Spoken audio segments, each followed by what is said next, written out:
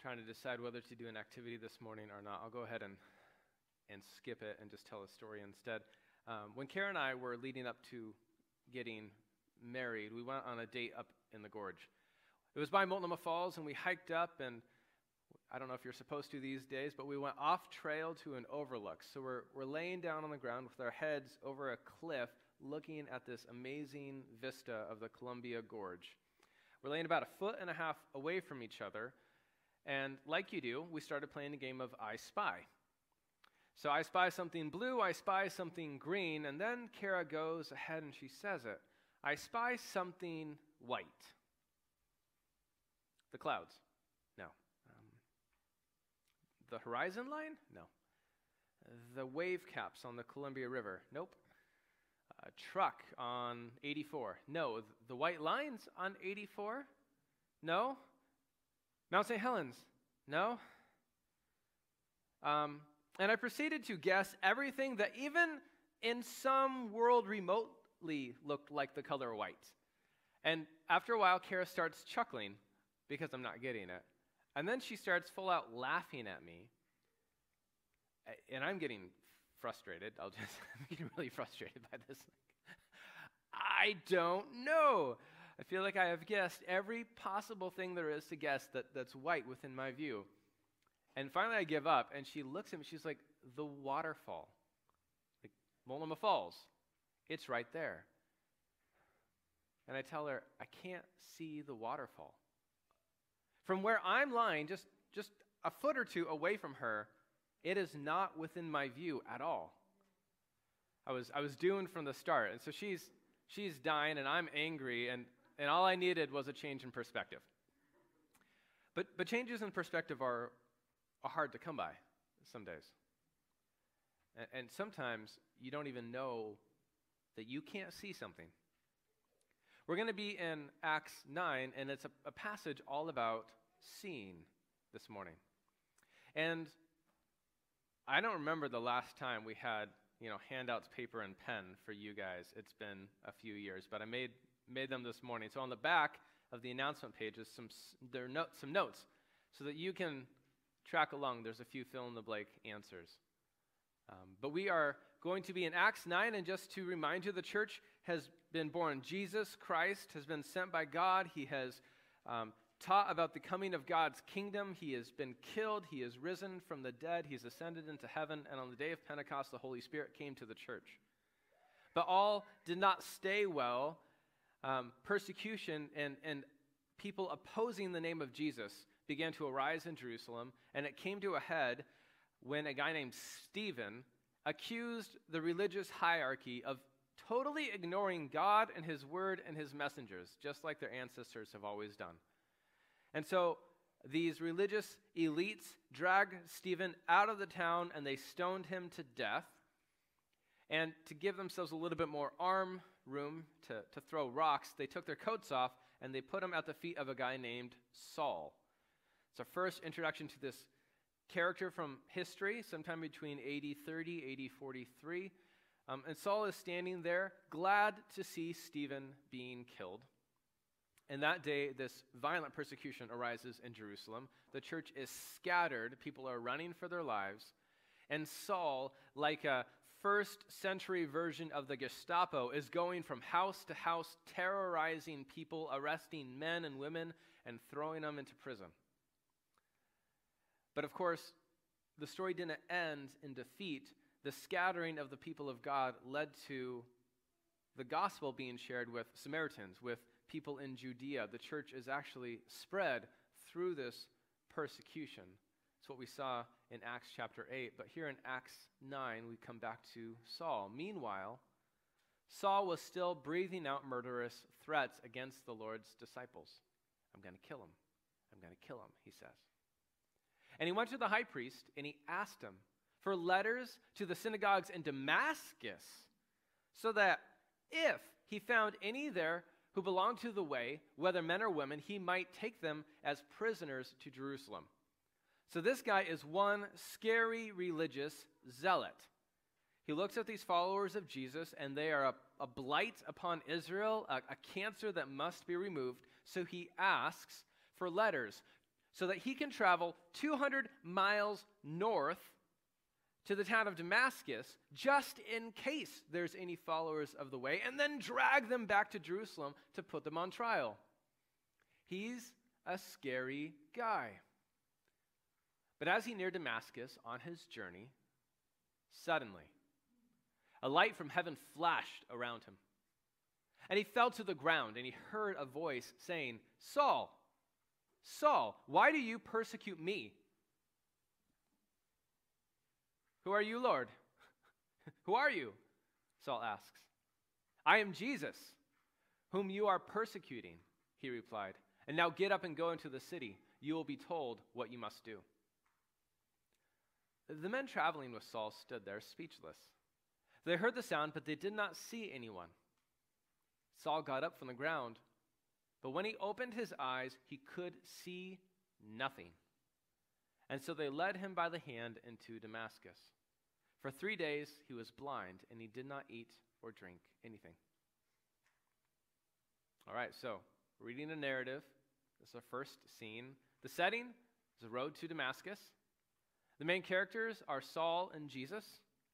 And the conflict is that Saul is persecuting Jesus. And of course, the result is that Saul is blinded. He can no longer see.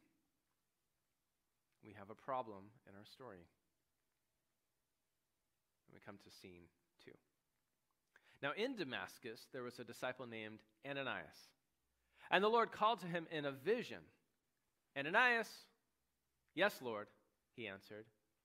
And the Lord told him, "Go to the house of Judas on Straight Street and ask for a man from Tarsus named Saul. He is praying. In a vision, he has seen a man named Ananias come, place his hands on him to restore his sight." So what is Jesus telling Ananias to do? To go heal Saul's eyes.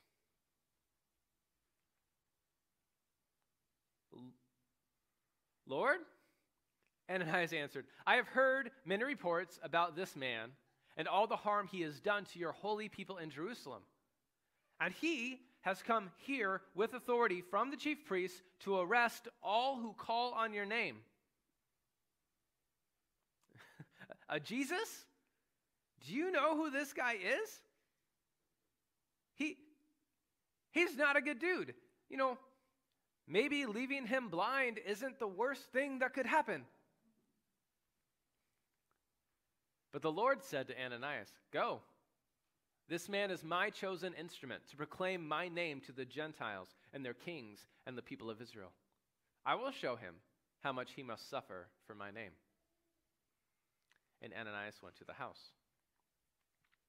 All right, you guys got on your notes. Scene 2, setting in Damascus, in a house, assumingly. The main characters here, Ananias and Jesus. It's our second vision. The conflict, Jesus wants Ananias to heal Saul's blindness. But Ananias objects, based on what he knows about Saul's past. "Everyone's been talking to me about this guy, Jesus. He's no good. He's our enemy." But Jesus overrules Ananias because of what he knows about Saul's future. "I know his past, but I've chosen him.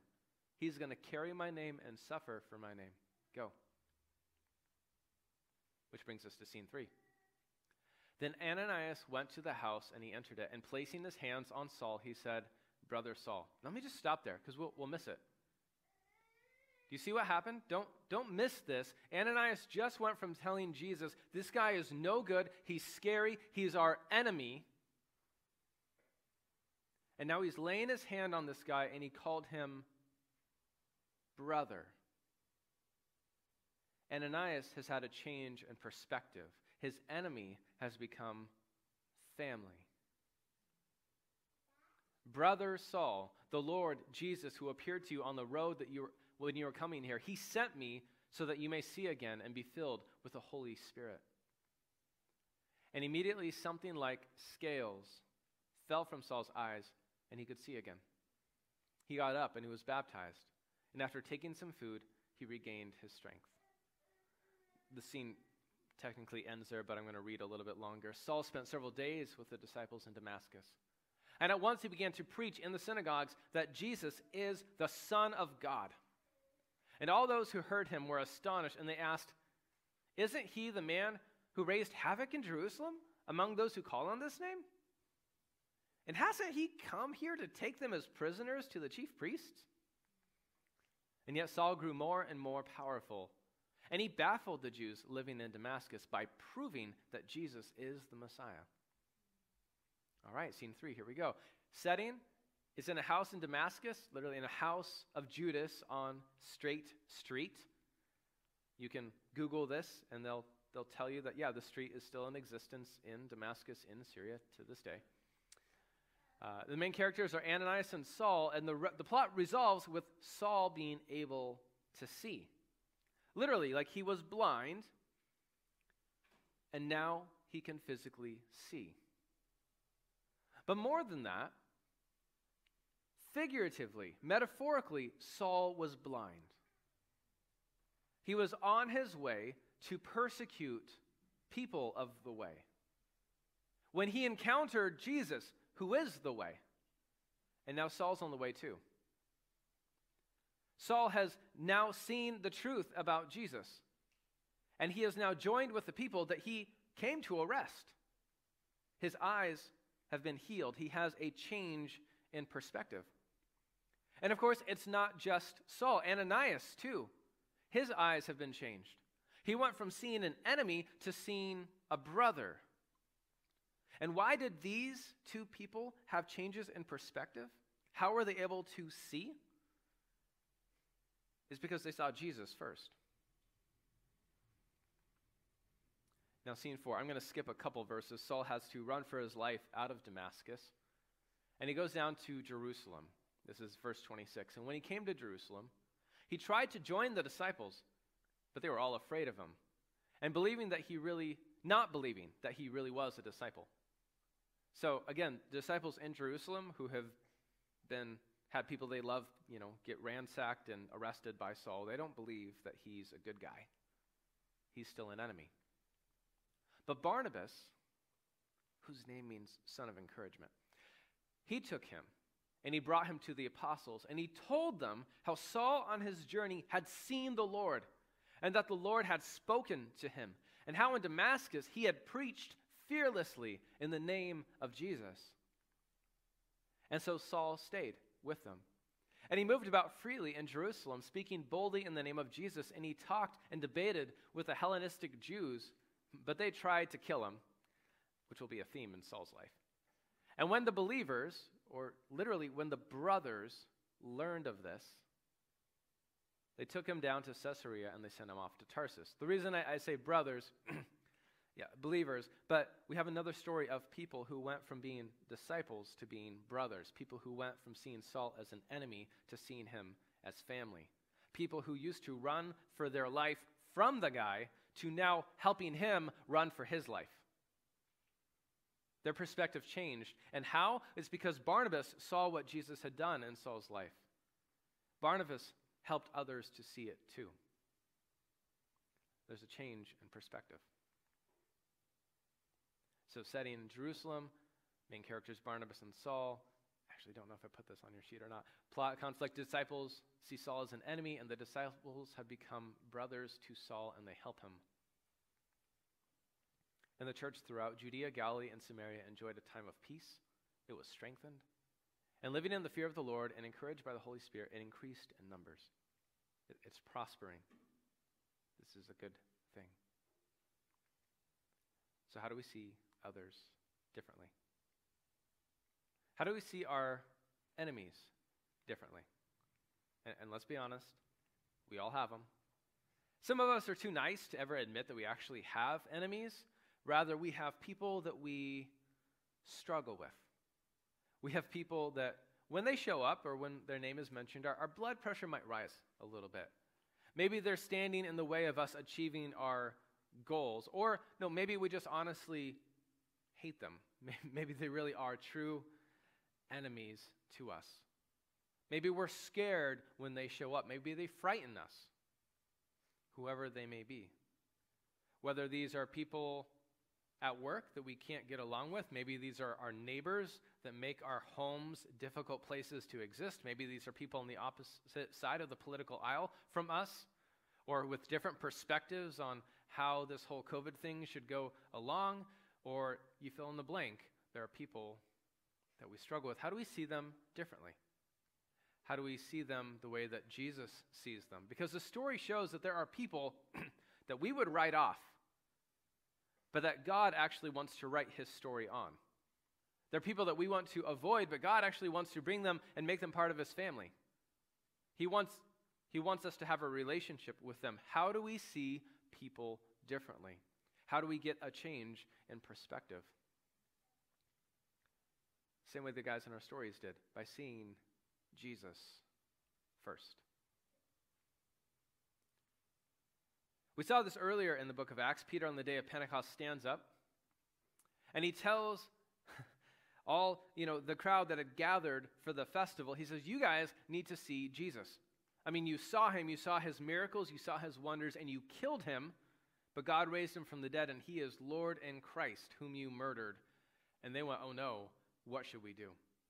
And Peter replied, repent, be baptized, each of you, in the name of Jesus Christ, for the forgiveness of your sins, and you will receive the gift of the Holy Spirit. If you see Jesus as he is for who he is, like Saul, if you come to recognize he is the Son of God, you too can be saved. You can be part of what God is doing in human history and experience his salvation and his kingdom and his blessings and his promise. And it all hinges on Jesus. Do you see him? And of course, it doesn't stay there. It's all about seeing Jesus. The Apostle John, in his first letter, 1 John 3, says this, dear friends, we're called God's children now, and what one day we will be, it has not yet been revealed. But this is we know. When Jesus appears, we will be like him because we will see him as he is. So the hope, Jesus ascended into heaven, he's coming back one day, and John is saying, when that happens, we're going to be like Jesus because we will see him. And in the meantime, the author of Hebrews tells us, let us run with endurance the race that lies before us, keeping our eyes on Jesus, the pioneer and perfecter of our faith, who for the joy that lay before him, he endured the cross, despising its shame, and he sat down at the right hand of the throne of God. For consider him who endured such hostility from sinners against himself, so that you won't grow weary and give up. What are we going to do in the meantime? Keep looking at Jesus. Keep seeing him and become more and more like him. Let him change our perspectives. We need to see Jesus because seeing Jesus enables us to see others differently. Seeing Jesus, seeing the one who died for his enemies so that his enemies can now become his family, will change our perspective with the people that we struggle with the people that we have a hard time getting along with. But we can't see others differently until we see Jesus first. So here's my questions for you. Like, what would happen to us? What would happen to me if I saw this person, whoever they may be, the way that Jesus did? Or maybe the question is, like Barnabas, like, am I able to help others see this person the way that Jesus does? What would happen? And what should I do about it if this were really true? If this person had a place in the family of God, if this person had a place in the program and plan of God, if this enemy, if this guy that as he is right now, I'm scared to death of, actually might be someone through whom Jesus wants to work. What should I do about that? See, in 2006, a guy named Steve Saint wrote a book called The End of the Spear. Some of you guys may remember it. It became a movie, and it was about Steve's dad and his family. See, Steve's dad, Nate Saint, working with some other missionaries, one named Jim Elliot, was trying to bring the gospel to a tribe in South America called the Auca people. And unfortunately, early in their ministry, all 5 of these missionaries were killed by the tribe.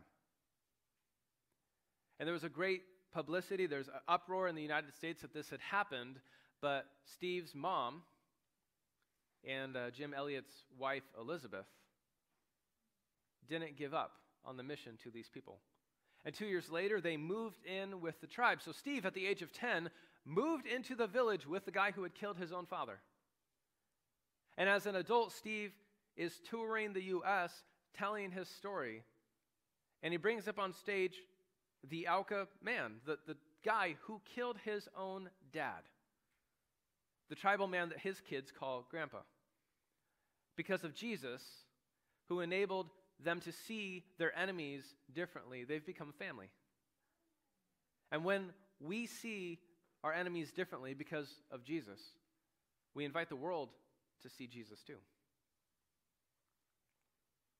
But of course, what about us? This is a Google Maps screenshot of the area just really close in here to this building where we're sitting this morning. And I don't know what you see. Is it just a town? Is it a place? Is it a place that God wants to bring his good news into? Is this a canvas where God might draw his next masterpiece? Or is this a broken place filled with a lot of broken people? Someone asked me this week, about conflict in my life, especially over the last couple years working here at the church. Like, who do I struggle with? And I had to own that the people who have caused me the greatest amount of stress in these last couple years can be generally categorized by homeless. And this is me. This is where I'm at, and this is where I'm struggling. But over the last several years, it has been homeless people that have broken into the building, that have left things unsavory and unsafe, and sometimes just downright dangerous on the property where my kids like to run and play. They have, shed trash, and sometimes, rarely, but it has happened, just made me feel really unsafe. And if I'm honest, I have to say they are people that I struggle to see the way that Jesus does sometimes. But because I see Jesus, I'm trying to see them. Trying to see them as men and women that God may want to do a masterpiece in.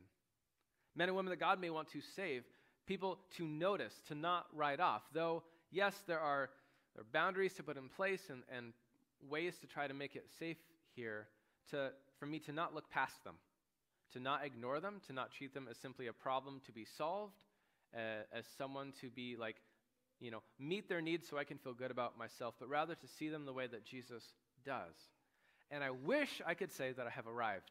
Wouldn't that be great? Let me tell you guys how to do it. But if I'm honest, I'm in process, and I'm working on it one day at a time, because I've seen Jesus, and I know that he sees these people differently than I do. And I'm trying. And I look around this neighborhood at all the transitions that are taking place, and again, I'm praying and asking God, give me your eyes to see this place, to see the people who are here, to see what are you doing, and how can I get behind it? Because if I'm honest, most of the time, I need a change in perspective. I think we all might. So let Jesus be the one we keep in front of our eyes. Let him be the one who will enable us to see others differently. And maybe, just maybe, if we see our enemies differently, we can invite the world to see Jesus too. Let's pray. Heavenly Father, gracious and good God, we pray for eyes to see.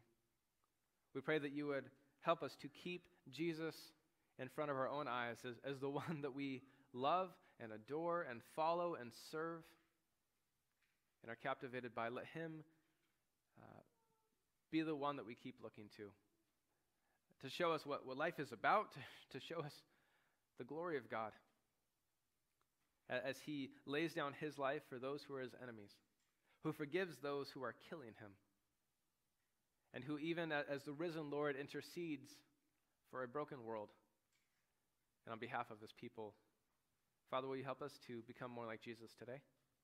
Will you give us eyes to see others the way that you see them? And Holy Spirit, will you enable us to walk the path of love that Jesus walked and that he has told us to walk too? Father, we need your Holy Spirit to help us to do this today. So be praised, God, be glorified in Jesus Christ and in the church and through the men and women and children here. Amen.